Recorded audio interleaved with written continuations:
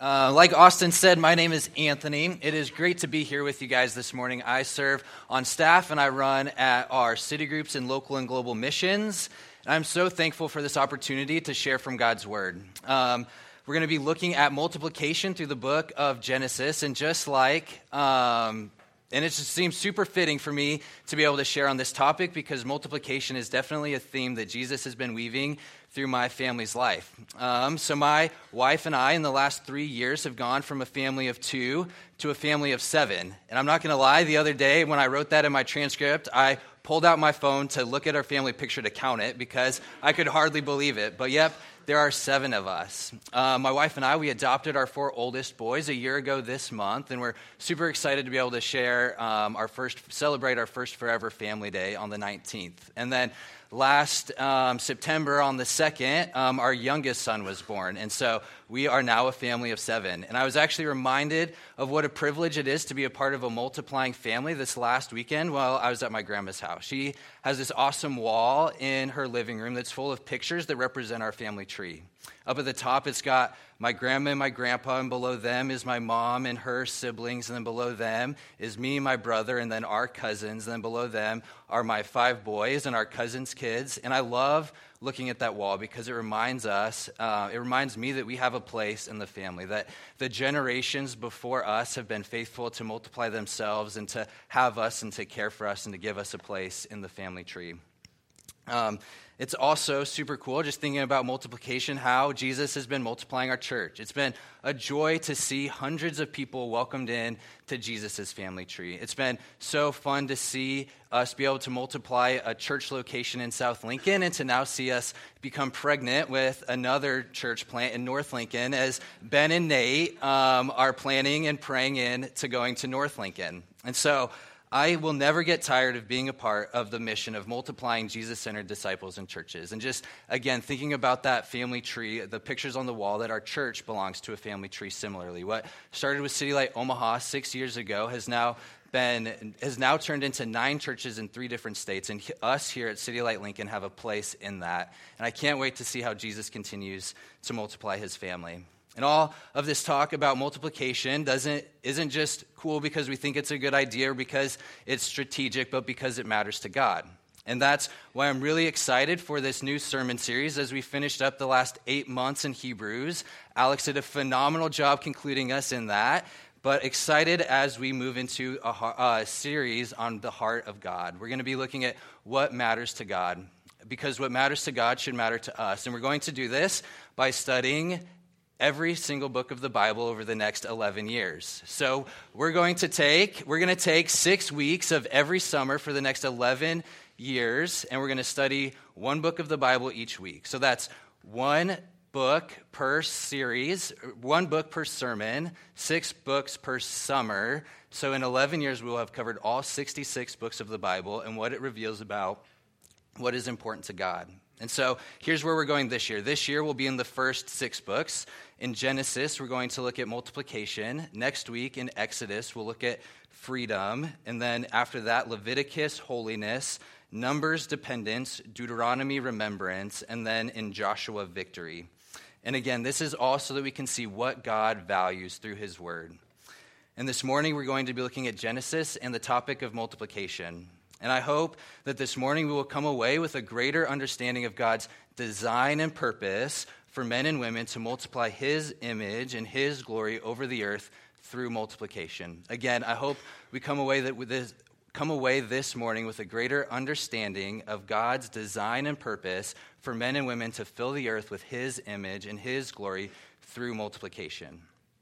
So in the Old Testament, the Hebrew word for multiply is rabach. I'm not sure if that's actually how you say it, but I feel like you can say any Hebrew word with the ch at the end of it, and it sounds legit.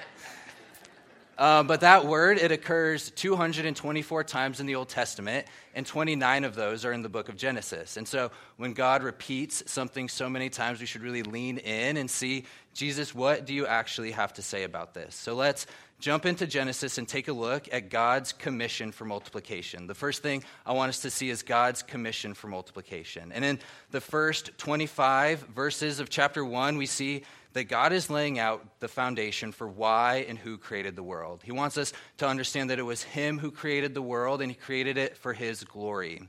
In the first 3 days of creation, we see that God creates the light, the sky, the water, and land. And these would be the canvas on which he creates all living things. He creates the birds, the fish, the animals, and the plants.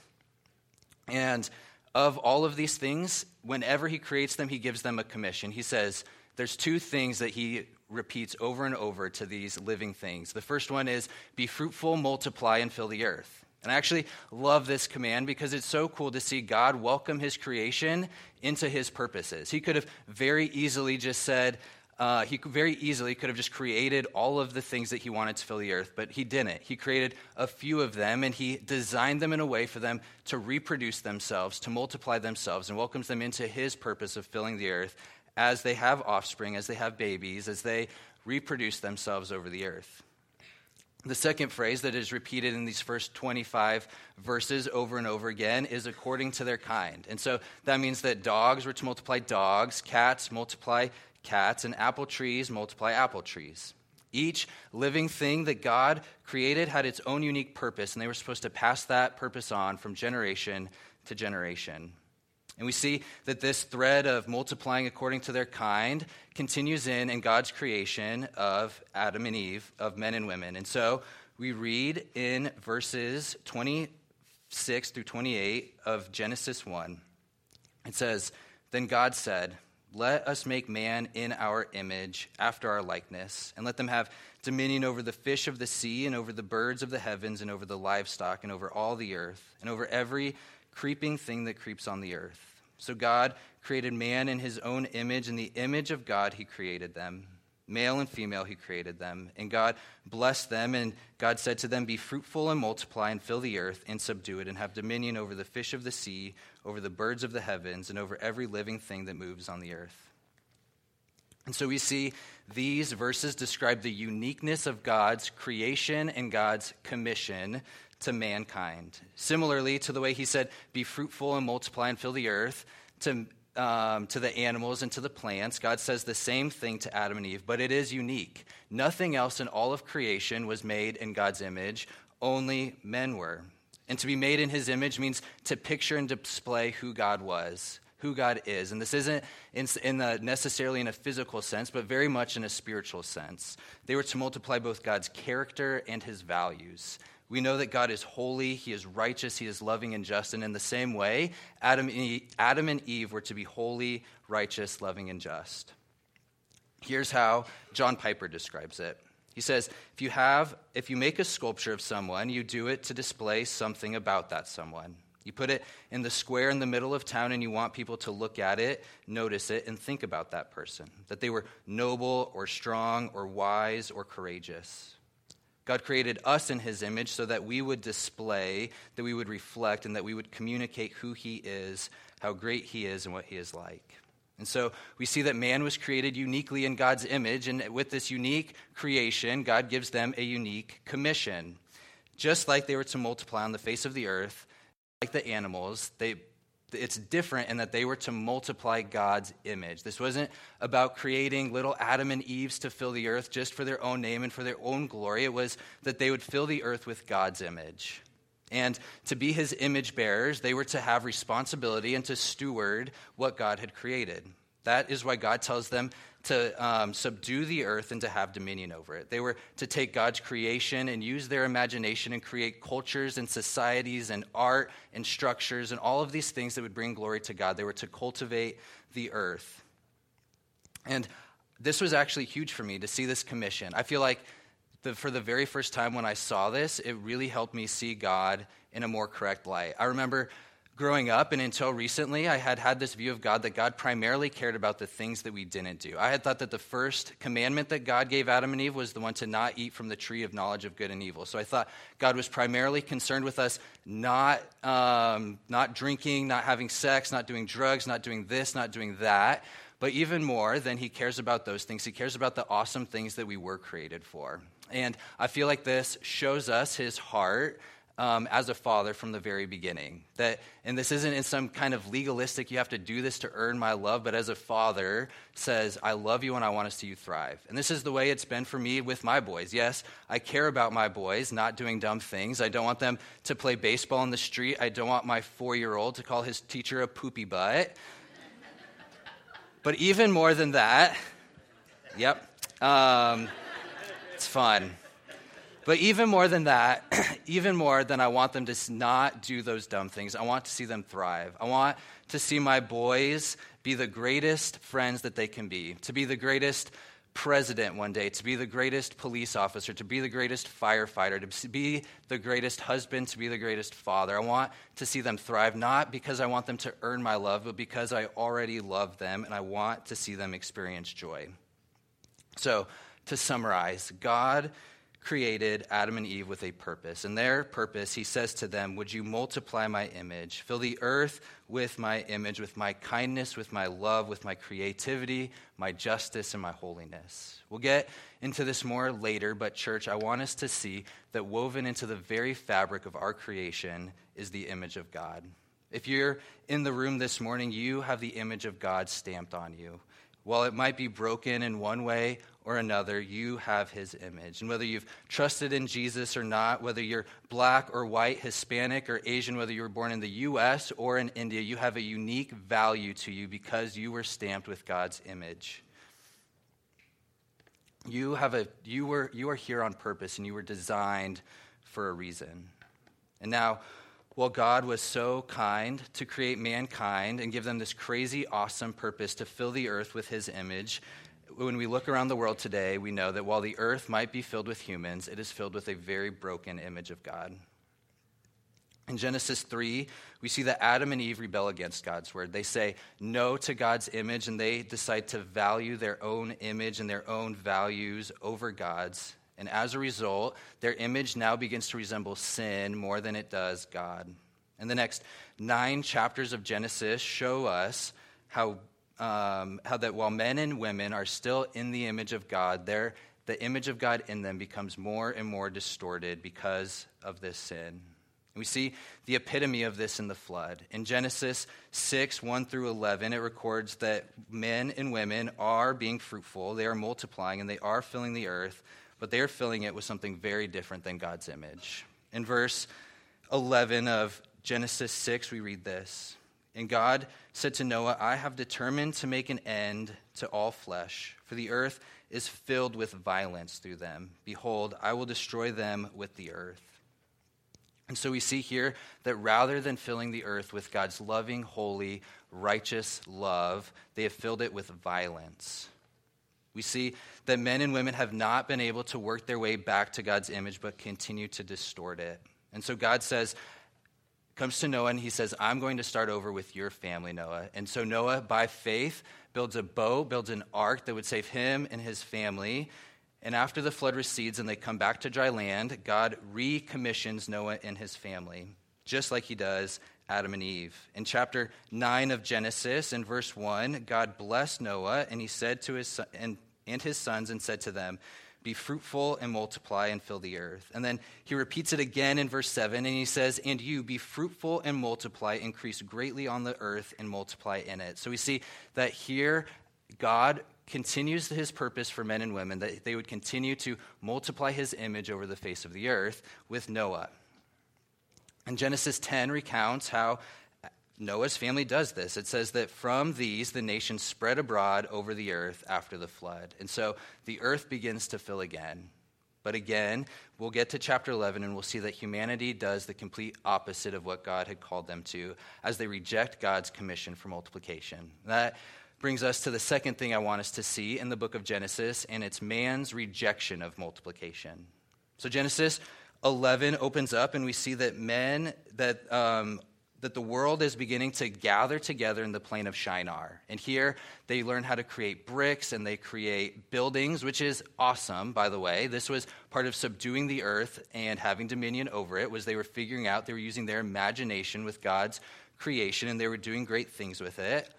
But we see they're missing an important part of it. In verse 4 we read, Then they said, "Come, let us build ourselves a city and a tower with its top in the heavens, and let us make a name for ourselves, lest we be dispersed over the face of the earth." And so they do the exact opposite of what they had been commissioned to do. Remember, they were supposed to scatter over the earth for God's glory, and here we see them gathering in one place for their own glory.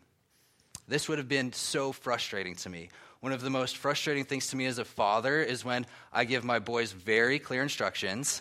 I say, "Please quietly go outside and clean your toys." 3 minutes later, they're doing the exact opposite. They are not being quiet. They're so loud. There are more toys in the yard than there were before, and they're not even outside. They're in the garage. So if the 3 things that I asked them to do, they're doing the complete opposite. And God, likewise, I can imagine him being even more frustrated. You see, God had given men and women an awesome commission. This wasn't just simply asking them to pick up their toys. This was, hey, join me in my purpose for the world. And we see that they do the complete opposite of that. In church, I think it's really easy for us to look at them and say, wow, how did they mess it up so bad? But I know that we will continue to be tempted. We will always be tempted with the same thing. That we today have the same commission to scatter over the earth, to make disciples of all nations, but we will always be tempted to gather for our own sake, to gather for our own sake and forsake the commission to scatter. I love our church, and I love that we are fighting against this temptation. We gather on Sunday mornings, and we scatter throughout the week in city groups, and we say that we are not just a place with programs, but we are a people with a purpose. Church, would these never just be things that we say, but would these be things that we are actually about? And I've got a couple of questions that I want us to just ask ourselves to help keep us from drifting into gathering rather than risking and scattering. First, are you in a city group? If you aren't, what's keeping you from it? Is it fear of opening up? Is it maybe not knowing all the right answers? Is it you're in a comfortable place right now? And I would love to invite you into this week, just wrestling through, just what is it that's keeping me from that? And really wrestle with that and seek Jesus. And I would love to encourage you to just take that step of faith. Last week, Alex called us into working out and exercising our faith. Would that maybe be a step for you to take? Is just walk in the door of a city group and get connected to the Scattered Church. And if you are in a city group, I want to just celebrate all of the scattering that you guys do. I can honestly say that our city is different because of our city groups that are scattering throughout the week and are pouring into and loving on their neighborhoods and their networks. But I also want to call us into fighting the temptation to just be a city group that gathers. Would we always be thinking, what does the next step of multiplication look like for us? Again, like Alex challenged us last week, maybe your city group this week can talk about, hey, what is the next step of faith that we can take? What will challenge us? How can we be multiplying and going out for the good of others? If we're not careful, our city groups will just become little towers of Babel, where it might look like we've scattered, but we're really just gathering in the safety with the same people and never reaching out. Would we be a church that is always fighting the temptation to simply gather for our own names, but would we be a church that scatters for God's name?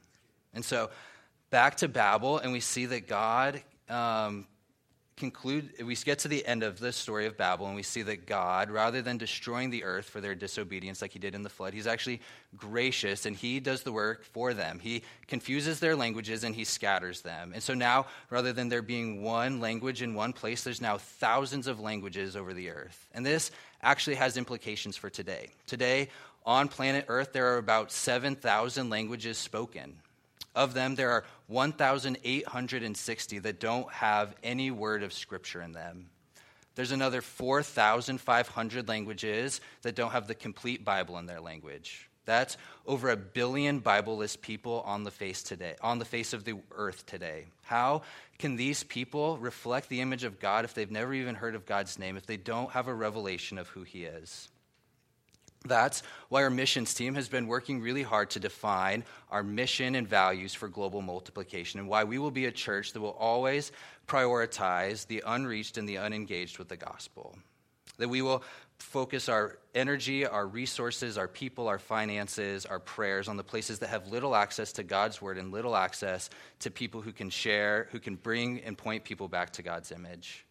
That's part of the reason why our kids ministry is partnered with Bethel Ministries in India. Bethel is located essentially in the middle of nowhere, India, where they have where they are some of the only followers of Jesus out of millions of people around them. And through partnering with Bethel, our kids get to see people gain access to God's word and God's image. And so that's what they're doing with the bake sale, is they are helping move people closer towards God's image. And they just get to be a small part of multiplying Jesus-centered disciples in churches in the nations. And so I would encourage you guys to go and talk to them. Don't just buy food, but would you actually talk to the kids and say, hey, why are you doing this? Why is this important? And encourage them, because they will be the next generation of people to go out and tell the world about Jesus. And now, the Tower of Babel, we got to the end of that, chapter 11, and we see that the earth is filled. And God would have ended the story there, but God's plan, we have to remember, wasn't just to fill the earth with human beings. His plan was to fill the earth with his image. It wasn't about physically filling the earth. It was about spiritually filling the earth. And we'll go on to see how God would do this, God's plan for restoring the earth through the multiplication of belief. And so the third thing I want us to see this morning is God's restoration through multiplication. So there's a major transition in the book of Genesis between chapters 11 and 12. The first 11 chapters covered thousands of years and a bunch of different people's stories. But in chapter 12, the story zooms in and it really focuses on one man and his family. In Genesis 12, the first 3 verses say this. Now the Lord said to Abram, go from your country and your kindred and your father's house to the land that I will show you. And I will make you a great nation, and I will bless you and make your name great so that you will be a blessing. I will bless those who bless you, and those who dishonor you I will curse. And in you all the families of the earth shall be blessed. And so here we see God give Abraham both a command and a promise. His command was to leave his country, to leave his family, and to go to the land that God would show him. And his promise is that he would make him a great blessing, that God would make him into a great nation that would bless the earth. We see that Abraham, the promise is that Abraham would have so many descendants that they would become this nation, and this nation's purpose would be to bless the earth by pointing them back to God's image. In verse 2 of Genesis 12, we see the phrase, so that. And whenever we see a so that in Scripture, we need to circle it, underline it, highlight it, because it's important. It's giving us a reason why God is doing something. And we always want to know why God is doing what he's doing. And in verse 2, we see the so that is that God is going to bless Abraham so that he will be a blessing to others. Friends, this is true for how God's blessings always work. His blessings still work this way. They were never meant to stop with us, but they were meant to go through us to the people around us. They were never meant to stop with us, but they were meant to go to our neighbors and to the nations. Just as Abraham was to bless all of the families of the earth, our blessings are meant to bless not just ourselves, but all the families of the earth. Now, as we follow Abram's story, we see him going back and forth with this promise of God that God gave him to be that he would be blessed and that he would be a blessing. And this is a long story, but there are 2 events that I want us to see that really continue this thread of multiplication. First, we see in Abraham's life that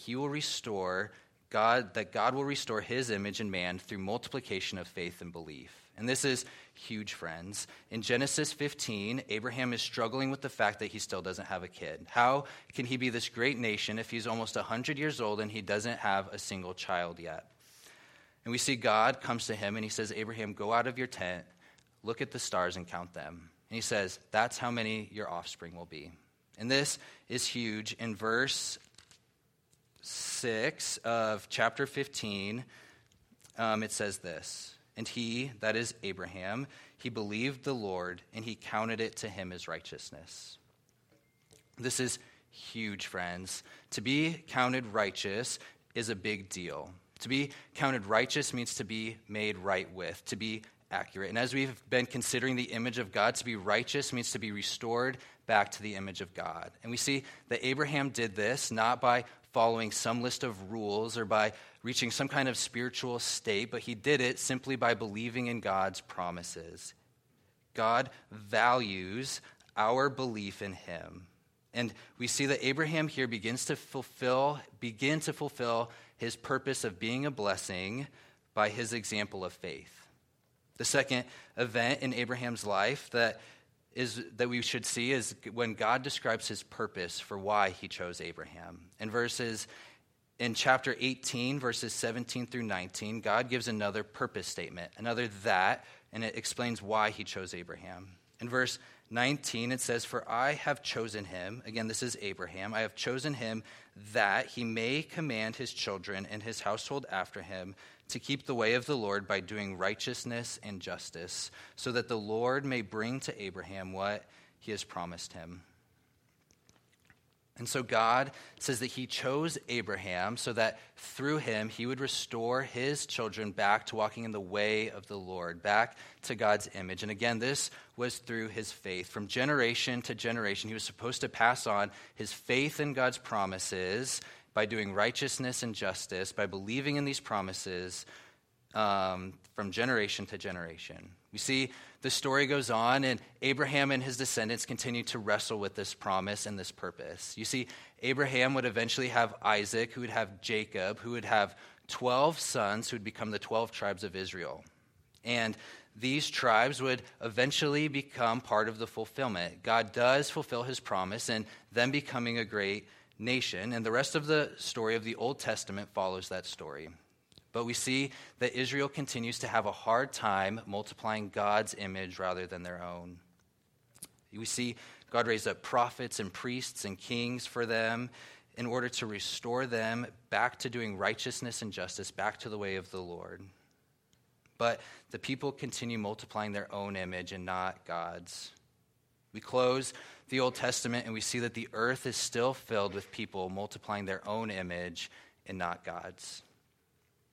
But then we open up the New Testament to the very first book of the New Testament, the book of Matthew. And the book of Matthew opens up with a family tree. It's the recording of a genealogy that starts with Abraham and it ends in Jesus. We see that Jesus enters the story himself. Jesus, not just an image of God, but God himself comes to rescue and restore his broken image bearers. Everything that men and women were created to be was fulfilled by Jesus. And we see another beautiful purpose statement, just like we saw for Abram in Genesis, that connects the promise of Abraham to the gospel of Jesus in Galatians chapter 4. In Galatians chapter 4, verse 4, it says, "But when the fullness of time had come, God sent forth his Son, born of woman, born under the law, to redeem those under the law, so that we might receive adoption as sons."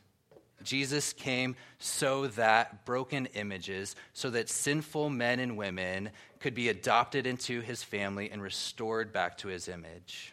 When Paul says that Jesus came to redeem those under the law, it means that Jesus came to buy us back. In our sin, we had forsaken God's purpose and we owed him our lives. He was so gracious to give us the gift of life, and we said, no, we don't want that. We want to seek our own lives and our own glory. But Jesus, when he came and when he hung on the cross, he took our place there for how we had rejected God's purpose. And when we trust in Jesus, that he is the only way to do that, he cancels that debt, and through his resurrection and through his perfect life, we are not just taken to neutral, we're not just brought to even in that debt. He gives us all of his righteousness. This is good news, friends. And we see in just this book in Galatians, in the previous chapter, that this righteousness is given to us just like it was given to Abraham. We don't do this. We aren't adopted into his family. We aren't brought into his family. We aren't made righteous by doing some kind of law. It's not by coming to church. It's not by saying the right words. It's not by doing this or by doing that or reaching some kind of spiritual state. This happens through believing in Jesus. We see over and over again in the previous chapter that faith is what connects us to Abraham's family. The promise of blessing that was given to Abraham isn't passed along by sharing his blood. It's passed along by sharing his faith.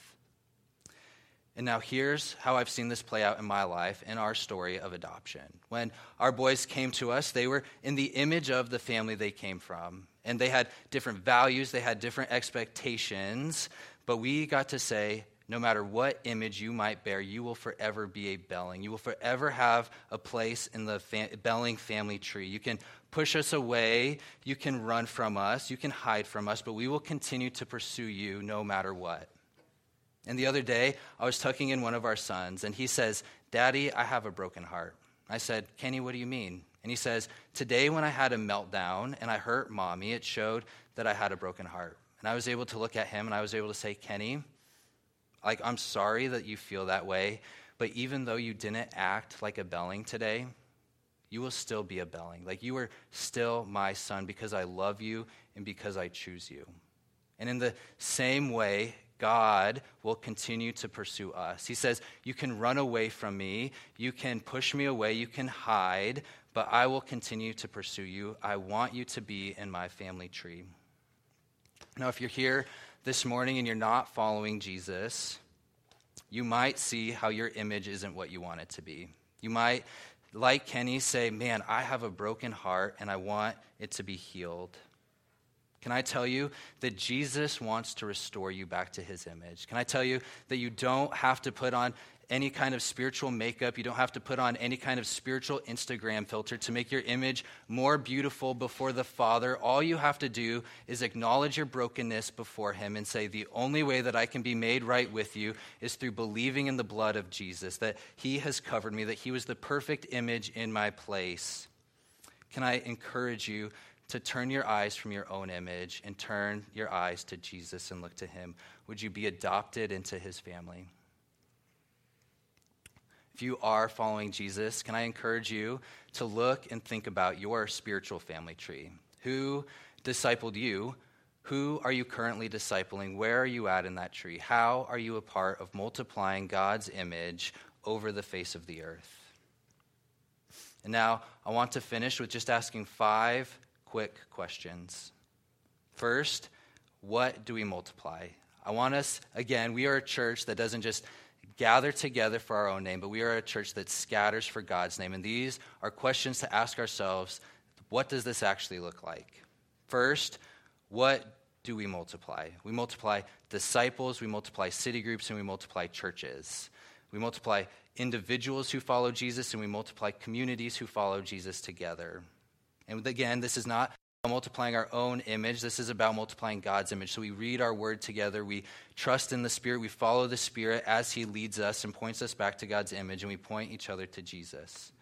And then second question, where do we multiply? We multiply in our homes. We multiply in our schools, in our church, in our neighborhoods, in our networks of people that we know, and in the nations. Everywhere we go, we need to be asking ourselves, how can God's image be more clearly seen here? Third, how do we multiply? We have kids, we adopt kids, we do foster care, and we always point them to Jesus. We start reading the Bible with our neighbor or a coworker. We spend time discipling people. We are a part of church plants. If you live in North Lincoln, I would love to call you into reaching out to Ben and Nate and say, "Hey, I want to be a part of multiplying Jesus' body. Can I be a part of this?" If you live here in Central Lincoln and you know that you won't be going out with a church plant anytime soon, I would love to encourage you to find ways to prayerfully and financially, emotionally support other church plants. I was talking with a missionary in Berlin a couple weeks ago, and he was saying that they have an Arabic-speaking church in Berlin, which is amazing, first of all, that has a Syrian pastor, and they're reaching out to refugees in the city of Berlin, and they're having a hard time financing it. And so what would it look like for us to be a church that is multiplying churches and disciples in the nations by partnering in those ways? Fourthly, when do we multiply?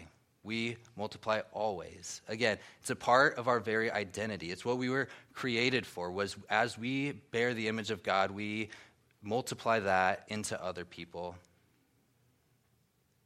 Lastly, and this is where we'll conclude, is why does this matter? This matters because of God's glory. We don't multiply for the name of anything else but Jesus, for anyone else but Jesus. This isn't about the name of City Light. This isn't about the name of leaders. It's about the name of Jesus. Friends, what a good God we have, who would welcome us into his work and his glorious kingdom and reign to restore people back to his image by pointing back to the cross and the victory over death and the resurrection. that people would be restored to his image. There is no other image that is more worthy of multiplying over the face of the earth than our fathers and our saviors. Would we be a church that takes some serious joy in God's commission to cover the earth with his glory? And now, if you would like to respond to this, the band is going to come up and we're going to sing some songs and I'm going to pray. And if you would like to respond to this, maybe you've seen, man, there's a specific way that I'm not multiplying God's image. I would love to invite you into receiving prayer out in the foyer. There's a team of people that would love to just pray over you, that would love to hear how they can pray for you and those requests to God on your behalf. So I would love to invite you to that, and I'm going to go ahead and pray.